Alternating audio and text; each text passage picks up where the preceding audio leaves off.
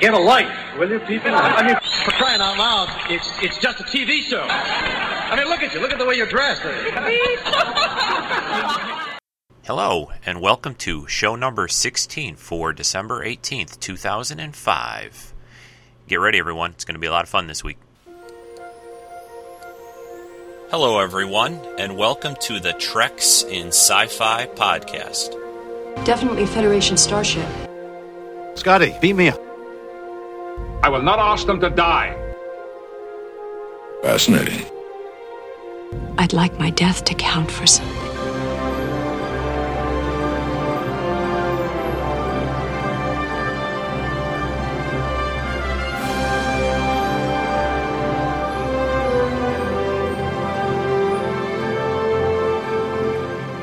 Stand by to receive our transmission. Well, welcome back, everyone. This is Rico, your host for this week's Treks in Sci-Fi podcast, for every week's Treks in Sci-Fi podcast. I want to welcome anyone new to the show, and also want to welcome back anyone that's been listening for a period of time to the Treks in Sci-Fi podcast. Just want to really, again, say I really appreciate everyone who is listening to the show, people that have sent email comments, posted on the forums, and just in general, I'm real pleased with all the response I've been getting for the podcast. It seems that the people really like it, and I'm happy about it. I'm really enjoying it. I mean, it's talking about things that I enjoy, which is always easy to do. And Star Trek right now, especially since that's primarily what I talk about on the show, and a few other sci-fi things and collectibles and that kind of thing, but Star Trek a little bit is getting in a situation that it hasn't been in a long time. There is no new Star Trek on, which is about the first time in the last, I think it's around 17, 18 years or so, since about 1987-ish, or when the new series of Next Generation started. So it's, and there are no current movies in production, although there are some rumors floating around about a variety of crazy ideas and concepts, which is pretty humorous. It just shows you the power of the internet these days, and how much anyone with a decent computer, the internet connection, and a way to post what they think online can kind of get something rolling. So sometimes I feel like I should post my own ideas and put them up in a few blogs and get them spread around, and maybe something will happen. Good ideas, of course. So, but anyway, this I grew up on Trek, which I've said before, and this is kind of a unique situation, at least for a lot of people that just got into Star Trek with some of their more recent series, The Next Generation, Deep Space Nine, Voyager, Enterprise, that they're not quite used to. I mean, when I grew up with it and going to the early conventions and just first being exposed to Star Trek through the reruns, that was a time when there was very little out there, and it was just the fans that communicated, through mail and in person. No computers, no internet, no email. You would get together maybe a couple times a year at a convention and see some people that you'd seen at previous ones, and very, very little in the form of either collectibles, publications out there. They're very rare. An occasional book would come out, but these days it seems like it's just, a lot of movies, TV, and so forth become a big cash cow for the companies. And, it's kind of a little bit disappointing in a way, because it becomes more of a marketing blitz, and I think kind of spoils it to some degree. And they go overboard, which it almost makes people a little bit resistant and almost sick of things. This happened, I definitely think this has happened with the recent new Star Wars films, the prequels. I think they just went too overboard. And I mean, I can understand that they're trying to make a lot of money off the situation, but it is George Lucas's baby, and he kind of seems like he's gotten a little greedy with age, perhaps, and it's kind of disappointing. I mean, I certainly like the collectibles in that, and I certainly like being able to buy some of the things that they have these days, but it just seems to be overkill. And you see a lot of this stuff if you go to the stores and that sits in the shelves for ages, it seems. And there are some diehard collectors that go out there and buy these things. I listen to this Star Wars collectible show where they just talk about primarily the all the toys and action figures. Star Wars Action News, I believe, is the podcast. It's real fun. It's by a husband and wife team. Arnie and Marjorie is her name. And they're both very into Star Wars and collecting and all that. And they both haunt the stores and buy these collectibles up. And there are a lot of those kind of fans out there that do that. But for the amount of merchandise that they put out, it still does not keep up with that. There's definitely a group of people out there that do those kind of things. But it certainly doesn't keep up with the amount of merchandise they throw on the shelves. And, these things eventually get discounted and half off that again and so on.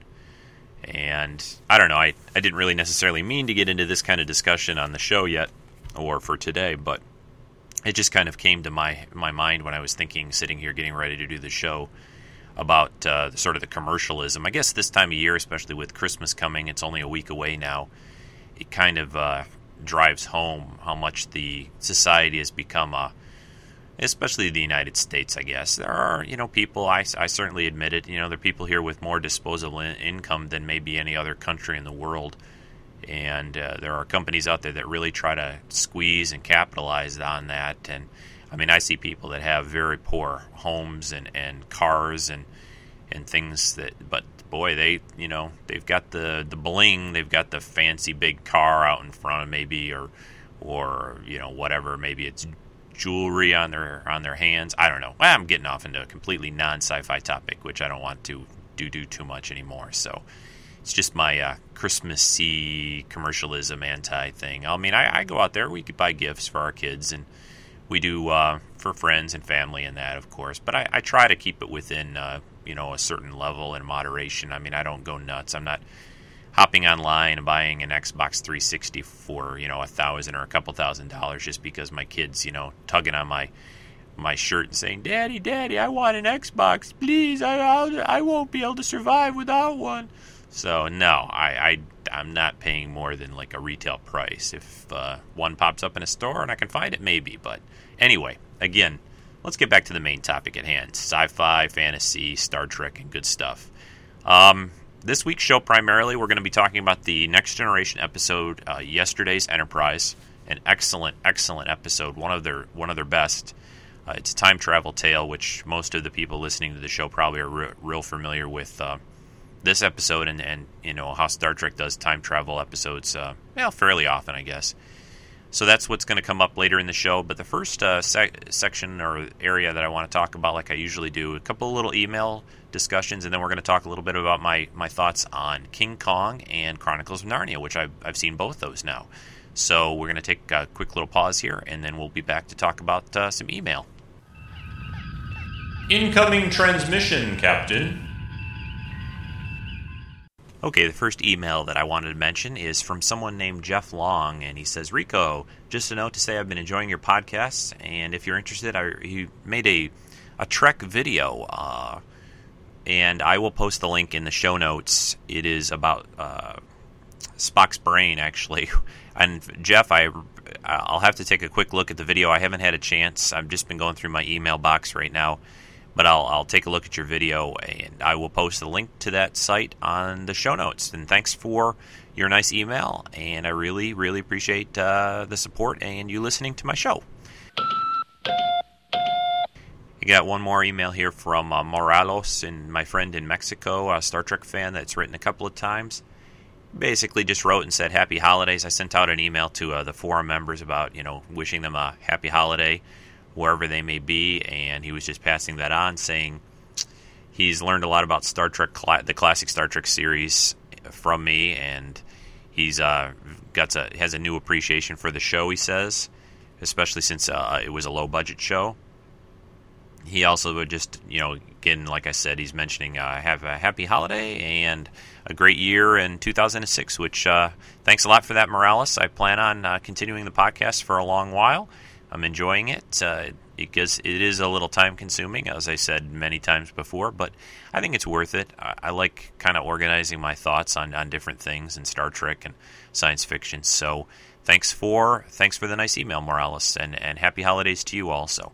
And also to everyone out there listening, before I forget, I hope everyone Not sure when next week's show, I think it falls on Christmas, so it would normally be. I'll try to get a show either just slightly before that or after Christmas. I'm not sure right now when I'll fit it in, but just tell everyone before I forget right now, happy holidays, whatever your beliefs or that kind of thing is.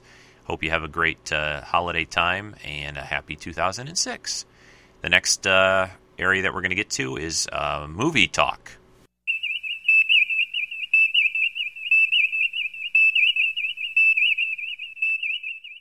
Okay, movie talk. Let's go back first and talk about Chronicles of Narnia. My son and I went and saw this last weekend, trying to keep up on these movies. I've seen Harry Potter. I think I've mentioned that one before. Really liked that. So we saw Chronicles of Narnia last weekend, and my son and I both went and really enjoyed it. I think they did a great job. I've read one of the books a long time ago. Most of it I had forgotten. I knew the basic story, but this movie is a lot of fun. I think especially for slightly younger kids will enjoy it even more. It's got kind of an element that's sort of magical about the whole thing, the ice and the snow in the world of Narnia, and all the creatures and animals that are talking in the movie. And I'm not, again, going to give anything real major away. These things you can see just in the previews, but I just think they did a great job. I was especially happy with the actors and the kids that they chose for the main roles. I thought they were really good, especially the youngest girl in the movie. She's just amazing. Lucy, that's her character's name. Just really does a good job. I mean, there's a good part of the movie where she has to kind of carry what's going on, and she's really good. So, and it has a lot of neat effects, of course, and some cool props, which I'd like to get a couple of things from the movie. There's a sword, a wand. But I highly recommend going to see this movie, especially in the theater. I don't think it's going to be quite as much fun and as amazing if you're watching it on your TV, no matter how big your TV is at home. So definitely check out Chronicles of Narnia. Now, the other film that I don't like to really compare one above the other, but my son and I also went to see King Kong. We saw that yesterday at a afternoon show at a local theater, which is a really good theater, good size screens, nice seating, and all that, which I like to see most of the big movies at now. So, King Kong, Peter Jackson film. Everyone's probably well aware of this movie, and a lot of you have probably seen it by now. This movie was just great. I just really loved it. I mean, I know people have been saying it's kind of long and that, but I like that. I mean, I enjoyed the longer Lord of the Rings films that he did. But Peter Jackson was, one of the early movies he's talked about that influenced him a lot was King Kong, and it really shows. I mean, he loves King Kong. You can just tell from this film the way he shoots it, the way it all fits together. He spent some time getting to King Kong. And again, I'm not going to give a whole lot away, although most people know basically the King Kong story. I mean, there's nothing drastically he changes in this. It's still a story of, these people discovering King Kong and what ends up happening to him and that. And the girl, of course, in the movie, played by Naomi Watts, does a great job. My son says Peter Jackson makes everything dramatic. I mean, there are so many times in the movie where people just sort of turn their head slowly over their shoulder as they're looking and hearing some kind of noise out in the jungle, and but it's good. I mean, it's good. There's a lot of kind of suspense built up with that, and I like the way he shoots it all. It's just a great movie. Again, another film that you really need to see, I think, on a movie screen, a big screen, to appreciate everything that went into it. And the other actors, Jack Black, I thought was a good choice. I thought he did a good job. People were a little concerned, I think, because he comes off as kind of a goofy guy in a lot of the stuff that he does. But I think he was just great in this film. I think he was sort of an Orson Welles, sort of maniacal, kind of crazy director guy who was doing anything to get what he wanted on film. And it's good. It's good the way he portrays that role, and kind of balks at the studio trying to shut him down and the way he kind of takes off on his own. So they did a great job. I mean, they make New York look back in the late 1920, 30 period around the Depression. I like the way he sets everything up and the mood of it at the beginning of the film especially. So can't really say enough good about it. It was exciting. Bring a couple of Kleenex maybe. It's a really, really good movie. A movie about a giant ape sounds kind of funny to say what I've said about, but Peter Jackson treats it well and treats it respectfully, but it doesn't come off as overkill on that end of it either. I don't think it's just the right balance of everything. So go see King Kong. Definitely go see it sometime in the movie theater. So that's enough about that. Not a whole lot else on the television sci-fi front. We're waiting for Sci-Fi Fridays to come back in January, of course, on the Sci-Fi Channel here in the States, and that'll be good.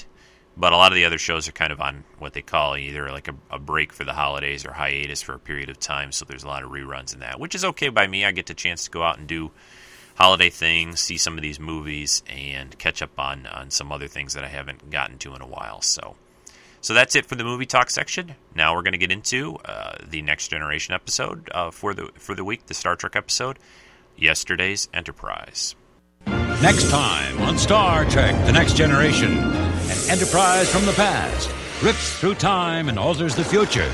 I'm supposed to be dead. Now Lieutenant Yar lives again to help the crew fight a devastating battle. This war's not supposed to be happening. You've got to send those people back to correct this. And one courageous team must die to save the Federation from destruction on Star Trek The Next Generation. Okay, that was the audio take. Excuse me for a second. Just adjusting the levels back down again. That was the audio from the preview for Yesterday's Enterprise. Now, this Next Generation episode, one of my favorites from the third season, I just want to read a little bit of the credits for the writing. This episode was written by, pulling out one of my Star Trek little reference books, this episode was written by several people. This main story was by a guy named Trent Christopher Ganino, I think is how you say his name, and another guy which I know the name Eric Stillwell. Eric Stillwell was basically a gopher kind of guy in the first couple of years of Next Generation who eventually made his way to a story editor position. Now, this Trent Ganino guy was the one who originally pitched an idea of a time travel, timeline episode involving the Enterprise, but it was drastically different than the final episode that they used for Yesterday's Enterprise. It involved Surak and Sarek and the Guardian of Forever, and it was fairly complicated, and the main writing staff on Next Generation felt that it pulled in too many different little things from the original series, a little bit from Next Generation, and they just didn't really want to go that way. So the story that eventually worked out was that, the story that you see in Yesterday's Enterprise, and this story involved Guinan and Tasha Yar quite a bit. Now, one of the things that all the storylines eventually had kind of involved in them was this idea of someone either from the past or from the future timelines sort of going to the other timeline. This happened in some of the early story drafts, and it involves Tasha Yar in this one. Now, Tasha Yar, as most people probably listening to the show, that character in Next Generation, she was basically killed off in the end of the first season of Next Generation, and that was the main story generally is that it was a mutually agreed upon decision. Denise Crosby was not real happy with her role. She didn't have really a lot to do as far as lines and involvement in a lot of the episodes, so she decided it was time to leave the Next Generation show. But if most people recall the episode that she dies in that episode, it was just an alien they meet on this planet, whack whack, she's gone, and there wasn't really a lot of dramatic. There wasn't really a lot of need for it. It was put in almost just to get her off the show to some degree. It didn't have to happen, I guess. It wasn't a critical part of the story, and I don't think a lot of people were really that happy with that situation. So this was a great opportunity to sort of kind of redo that, sort of in a way fix it. And I think that's an important point of this episode of Yesterday's Enterprise, Denise Crosby and the role of Tasha Yar, and what a big part it takes place for this episode, what a big part she does. She's involved in this show. So I'm going to get into that a little bit more, but one thing I want to play a little clip I just find fun in this episode at the very, very beginning of it, between Guinan and Worf in 10 Forward, and a little drink that Guinan introduces to Worf. So I'm going to play that clip for you right now. You see? It's an Earth drink. Prune juice. Warrior's drink. You know, you always drink alone. It wouldn't hurt you to seek out a little companionship. I always thought Whoopi Goldberg in the role of Guinan was just really a good fit for the Enterprise for the Next Generation. She was sort of became kind of the conscience for Picard a little bit, the conscience of the ship. Conscience. Sorry, I'm slurring my words again this morning.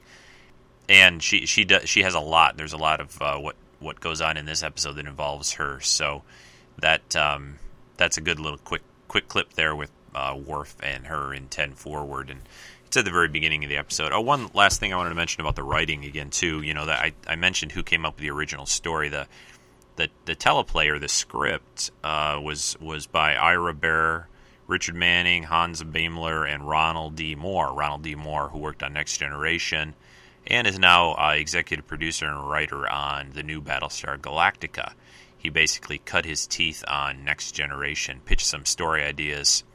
Him and Brannon Braga wrote, quite a few episodes of the Next Generation, and Ron Moore moved off and on other things, and eventually now, like I said, Battlestar Galactica. So there are a lot of people who were touching the script, and in the Star Trek Companion, which I have as a reference, the discussion about that was, or one of the things that concerned people.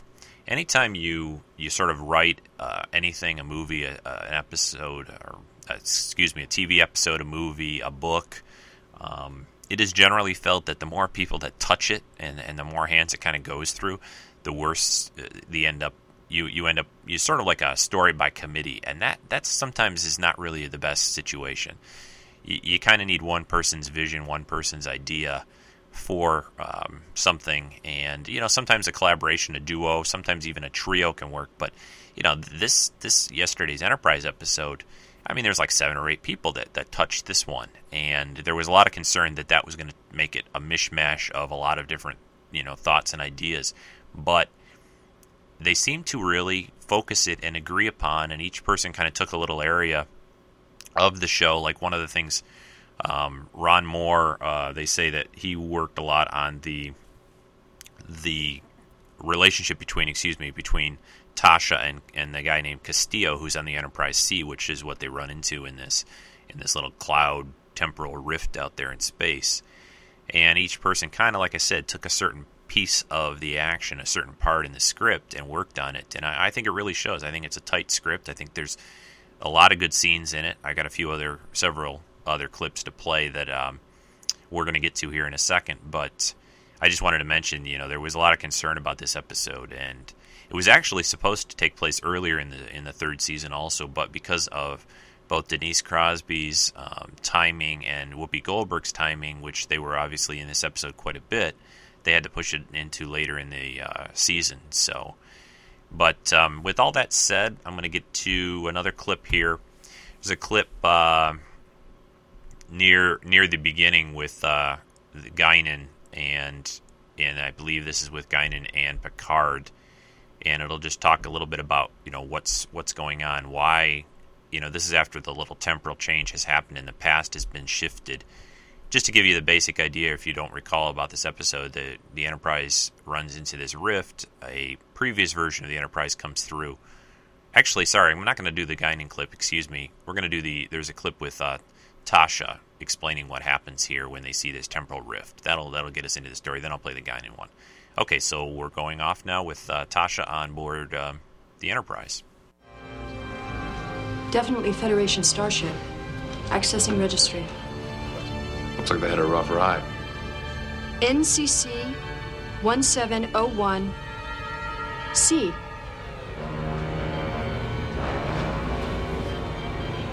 USS Enterprise. Yes, it is the Enterprise. It is the Enterprise C. And if you don't recall, the Enterprise D is what our normal Next Generation episode. Next Generation Enterprise is the D. So that's when they first discover the ship. Now, as Captain Rachel Garrett is the commander of that ship, and it is soon discovered that they came from the past, about 22 years in the past, actually. Now, what happens when this takes place is that, the timeline situation is altered. They are a key component of what happens in the past, kind of like Edith Keeler from the original series episode City on the Edge of Forever.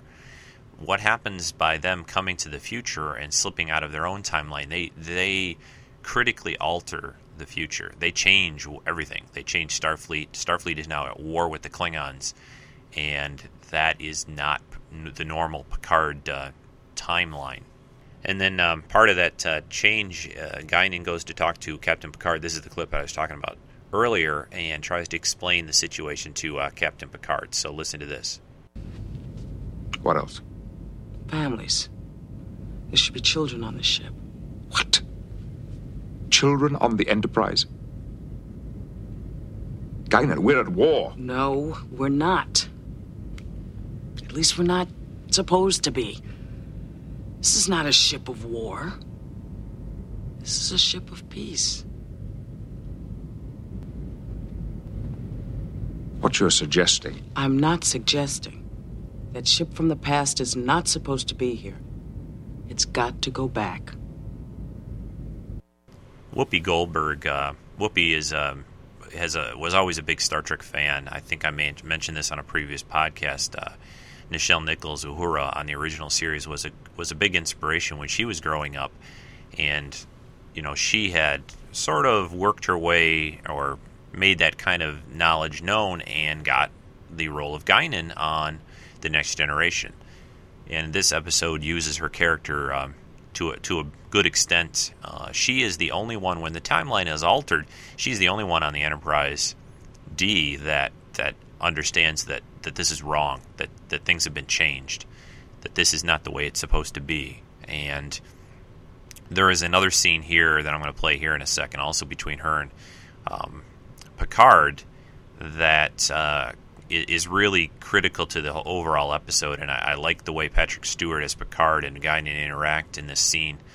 And there's a lot here about what is to say. They did this kind of alternate timeline thing in Next Generation a few times, and he has a good point of saying, like, well, why is one timeline any better or more proper than another timeline? Now, it's pretty easy to see in this particular timeline. I mean, the Federation and the Klingons are battling it, really, really battling it hard, and it comes out that the Federation is not doing so well. They are not winning this war. They are losing and on the brink of being wiped out almost. And this is explained. Picard talks to Captain Garrett of the Enterprise C in this timeline and in this situation. So this one's a real pretty clear cut. I mean, in the normal timeline, let's call it normal timeline, the Enterprise is an exploratory. I can't talk today. An exploratory vessel, a vessel of peace, and they have families aboard. It's a kindler, gentler Enterprise, where the Enterprise in this timeline now that's been changed is a warship. And while that might be exciting to see on television, I think war kind of on a Star Trek or any other type series day after day can become a little wearing and can be kind of limiting. TV series like MASH aside, which was not really so much about war, but it was about people dealing with it. So, digressing again. Still, I'm going to go and play the next clip here between Guinan and Picard, where she's trying to convince him a little bit more of the situation, and their interaction on this is really good. So, listen to this. But I do know that this is a mistake. Every fiber in my being says this is a mistake. I can't explain it to myself, so I can't explain it to you. I only know that I'm right. Who is to say that this history is any less proper than the other? I suppose I am. Not good enough, damn it! Not good enough! I will not ask them to die. 40 billion people have already died. This war's not supposed to be happening. You've got to send those people back to correct this. And what is the guarantee that if they go back, they will succeed? Every instinct is telling me this is wrong, it is dangerous, it is futile. We've known each other a long time. You have never known me to impose myself on anyone or take a stance based on trivial or whimsical perceptions. This timeline must not be allowed to continue. Now, I've told you what you must do. You have only your trust in me to help you decide to do it. I just want to mention, Patrick Stewart as Jean-Luc Picard in Next Generation is really, really a good fit, perfect. I mean, he has the acting chops to do the role, and he looks like the commander and the captain of a starship. I mean, he just fits the role very, very well. So, and in this this scene between him and Guinan, it really you can see his struggle. He's trying to do the right thing, but he also is trying to trust his friend. He's trying to understand, and he knows Guinan is different. She knows things. She has certain abilities that not everyone does, and he's come over the years. They never really went into real depth or whatever, but it's not that important, except that he has come to trust her over the years, and her kind of, she's sort of his confidant, and they trust each other.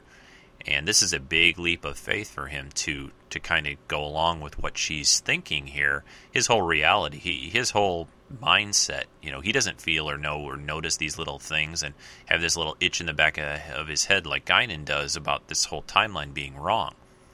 However, he's not happy with it. You can see a little bit. He's not happy with being at war. He's not happy with the way things are.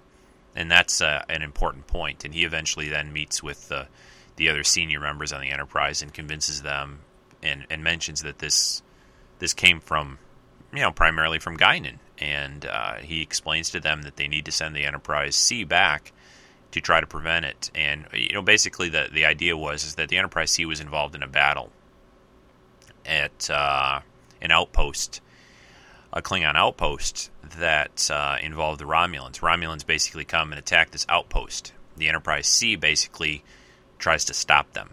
And because of that situation, Federation and the Klingons become basically allies, and they get along.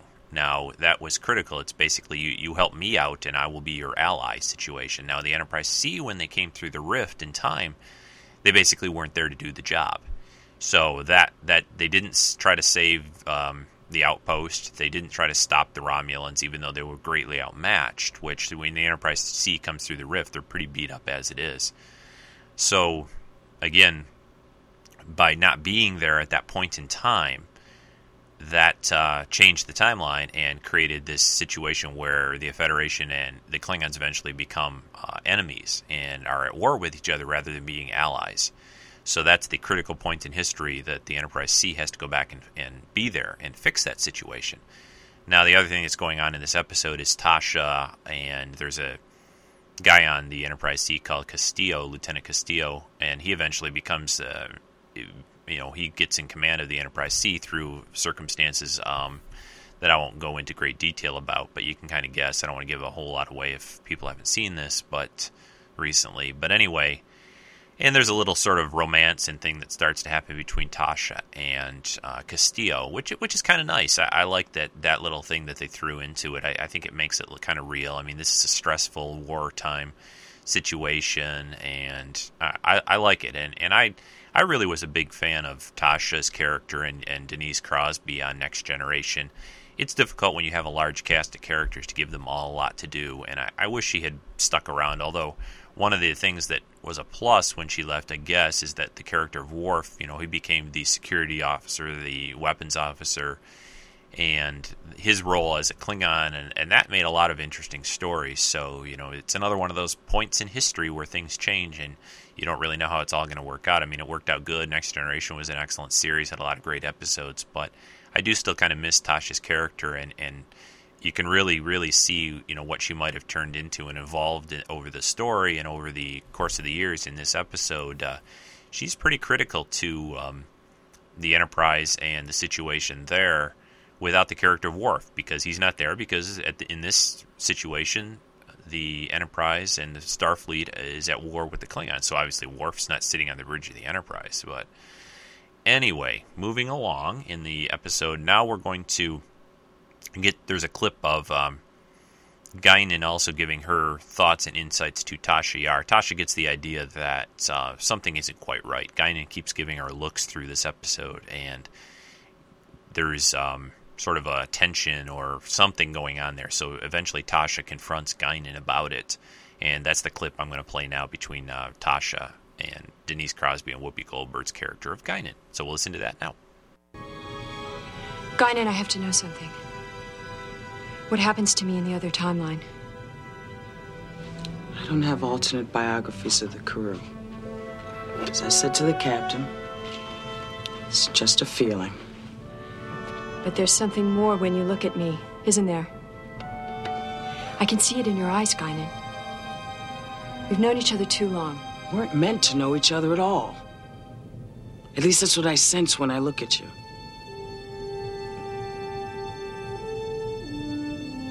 Tasha, you're not supposed to be here. Where am I supposed to be? Dead. Do you know how? No. But I do know it was an empty death. A death without purpose. Yes, a nice, good, strong scene there between Whoopi and Denise Crosby, Tasha, and Guinan. They, I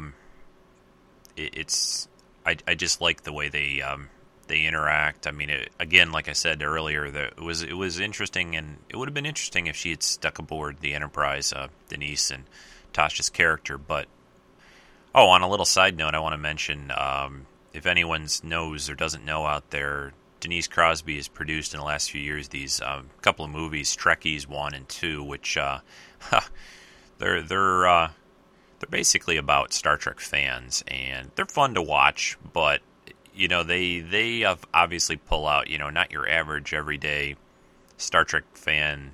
I don't know if I'm called average everyday Star Trek fan, but they go after sort of, let's just say, the somewhat extremes and fringes of some of the fandom out there. There's that one everyone knows about the woman who dressed in the uniform and went to court in it, and there's a guy with a whole apartment. I believe that guy's in England that he redid in sort of a next generation style, which it's pretty darn cool looking. But anyway, I'm not going to get off onto that too much. But if you haven't seen those movies, Trekkies 1 and 2, they're a lot of fun to watch. But always keep in mind when you see things like that, and I think everyone listening to this show knows this, that's not definitely a complete 100% good representation of Star Trek fans out there. I've met lots of people that like Star Trek, and frankly, I have not met anyone that shows up in those films too much. So, with that said, move along.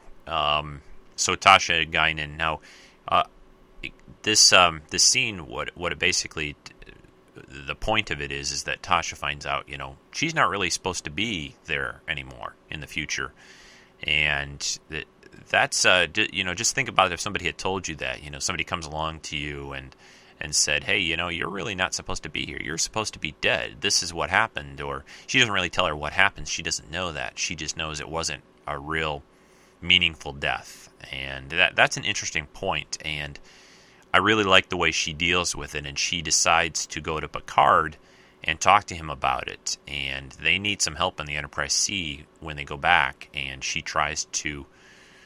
She makes a lot of good points. I'm not going to say too much. I'll just let the scene speak for itself. So I'm going to play that clip for you now when Tasha goes to visit Picard with this information she got from Guinan. So we'll play that now. Guinan says I died a senseless death in the other timeline. I didn't like the sound of that, Captain. I've always known the risks that come with a Starfleet uniform. If I'm to die in one, I'd like my death to count for something. Lieutenant. Permission granted. Yeah, I didn't want to play too much of that about at the beginning, but she tells Picard that she's talked to Guinan, and she just wants to like a lot of people would say, I think in a situation, if this ever happens really, but people want to know that their life, death, whatever, has some meaning. I think that's what everyone sort of strives for, hopefully. At least I do, and I think a lot of people actually also do that. So it's important to her that she, I don't want to say goes out with a bang. That's not really, that's kind of lessening it a little bit, but she wants to help. She wants to do something. She wants to make a difference. And that is, it's one of the reasons I like Star Trek, I think, so much. It's just these people on the Enterprise, Deep Space Nine, Voyager, so on, all these things. These people don't just sit around. These people try to do something. These people try to make things better. They try to make a better future, a better world. And they make mistakes. Things don't, sometimes go the right way. They have to make judgment calls. They have to make decisions all the time. But they're trying.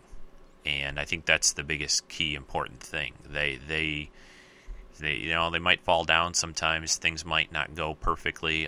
People can get hurt, can get killed, but they are trying. They are continuing. They are striving. So that's a critical thing, and one of the great things about Star Trek in general, I think. So, and that's primarily. Well, I've got a couple clips left. We're almost at the end of the Star Trek this segment. I'm gonna play a little clip. There's a big battle coming up, or is at the end of the episode. I have a couple clips with Picard, and that he announces to his crew what's about to happen, and I like notice that there's a little comment in these next couple of clips about a planet called Archer 4 that is referenced, and I actually had kind of forgotten about that, but it's interesting that they use Captain Jonathan Archer as the commander and the captain of the Enterprise in the Enterprise TV series, and they have a planet here in the Next Generation time frame where they're referring to it as Archer 4. So listen to that little part, but I'm going to play the clip with Picard talking to his crew. I shouldn't be so confident after the pasting we gave them on Archer 4. Attention all hands. As you know, we could outrun the Klingon vessels, but we must protect the Enterprise C until she enters the temporal rift. And we must succeed. Let's make sure history never forgets the name. Enterprise. Picard out.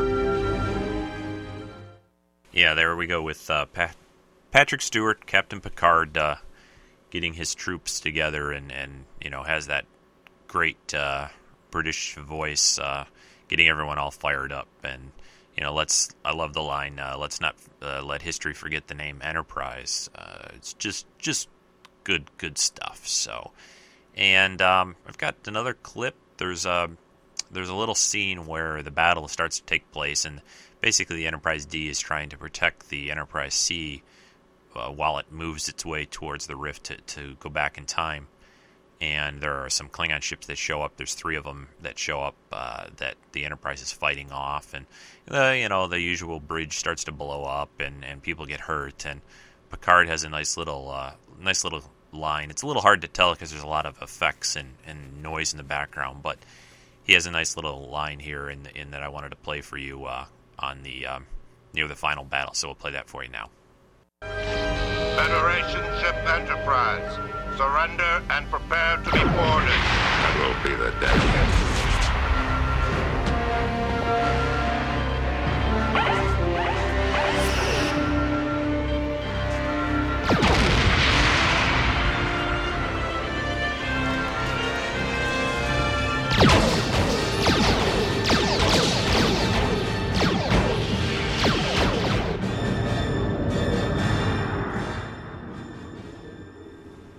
Okay, so there goes the Enterprise C back in time, and Of course, when that happens, everything immediately changes and is all back to normal, basically.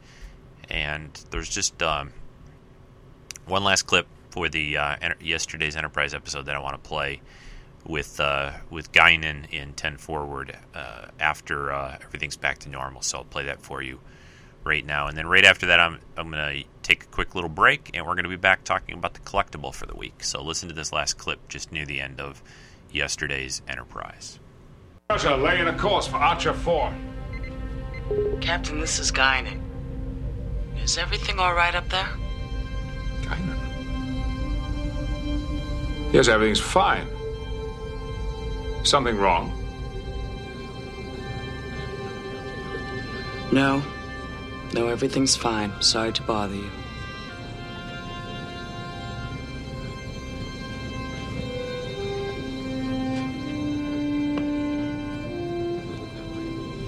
Geordi, tell me about Tasha Yar.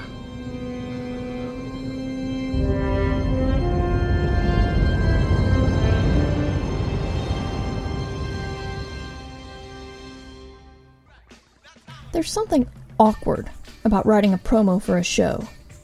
Doing the show, no problem. Write an essay, sit down, talk for a bit about what's on my mind, what's new in geekdom. Throw out a game review or two, and then read the essay, which of course focuses on a geek topic. NPR wouldn't run it because they're too good. Not that I'm bitter. But the promo, that's the tricky thing. See, that's the time when you have to say, hey, listen to my podcast that's about half an hour long, has me talking geek to you, and ends with an essay that's also about geeky stuff. It's called Geek Fu Action Grip. People seem to like it. It's been around for several months, and there's no sign of it stopping. It's in the Podcast Pickle Hall of Fame and a proud member of the Sci-Fi Podcast Network. You can find it at www.geekfuactiongrip.com. And I don't know how to just come out and say that. I'll let you know if I come up with something.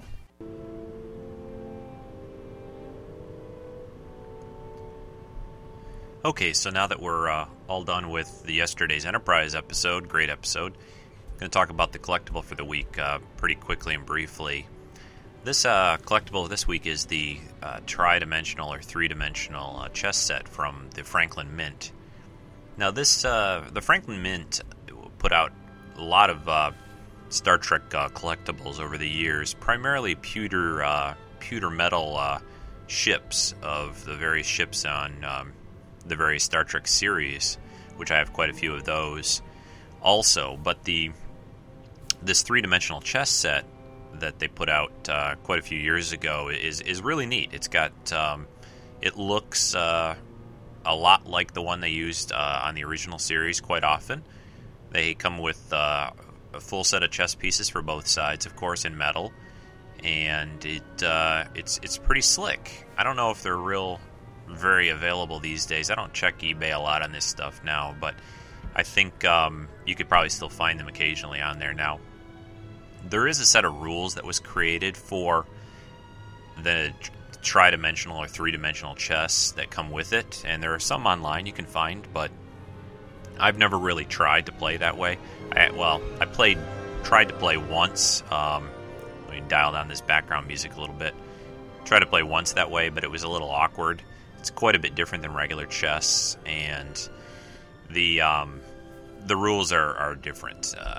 Actually, what I played a long time ago, they have another tri-dimensional chess game out there that has basically just 3 levels of a normal chessboard, and one side starts on one side at the top, and the other side starts on the bottom on opposite sides, and you can move both forward and levels with your pieces.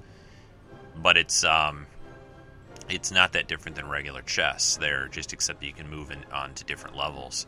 It's a little trickier to block pieces in, of course, because they can also pop down to another level. But anyway, so that's I have played that game before. I've played a lot of chess in the past. But this three-dimensional chess set that they put out, it's real nice. I'll put some pictures on the website for you to take a look. That'll probably tell you more about it, but it's real nice. It has a metal stand that it comes with, all the different little boards that you can move around, and like I said, the pieces are in a nice little felt box they come in to store them if you'd like. So that's the Franklin Mint three-dimensional chess set for the collectible. now we're just going to wrap up the show with the normal talk. The main website, www.treksf.com, or just treksandsci-fi.com is where you can find out more about the podcast and different things of Star Trek and the website and forums, Frapper, Map, all that nice stuff. That's at those websites. You can reach me at treksf@gmail.com.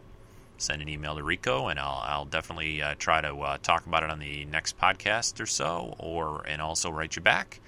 Also, occasionally you might see me on Skype. That's my handle there is TrekSF also. And I think that's going to just about do it.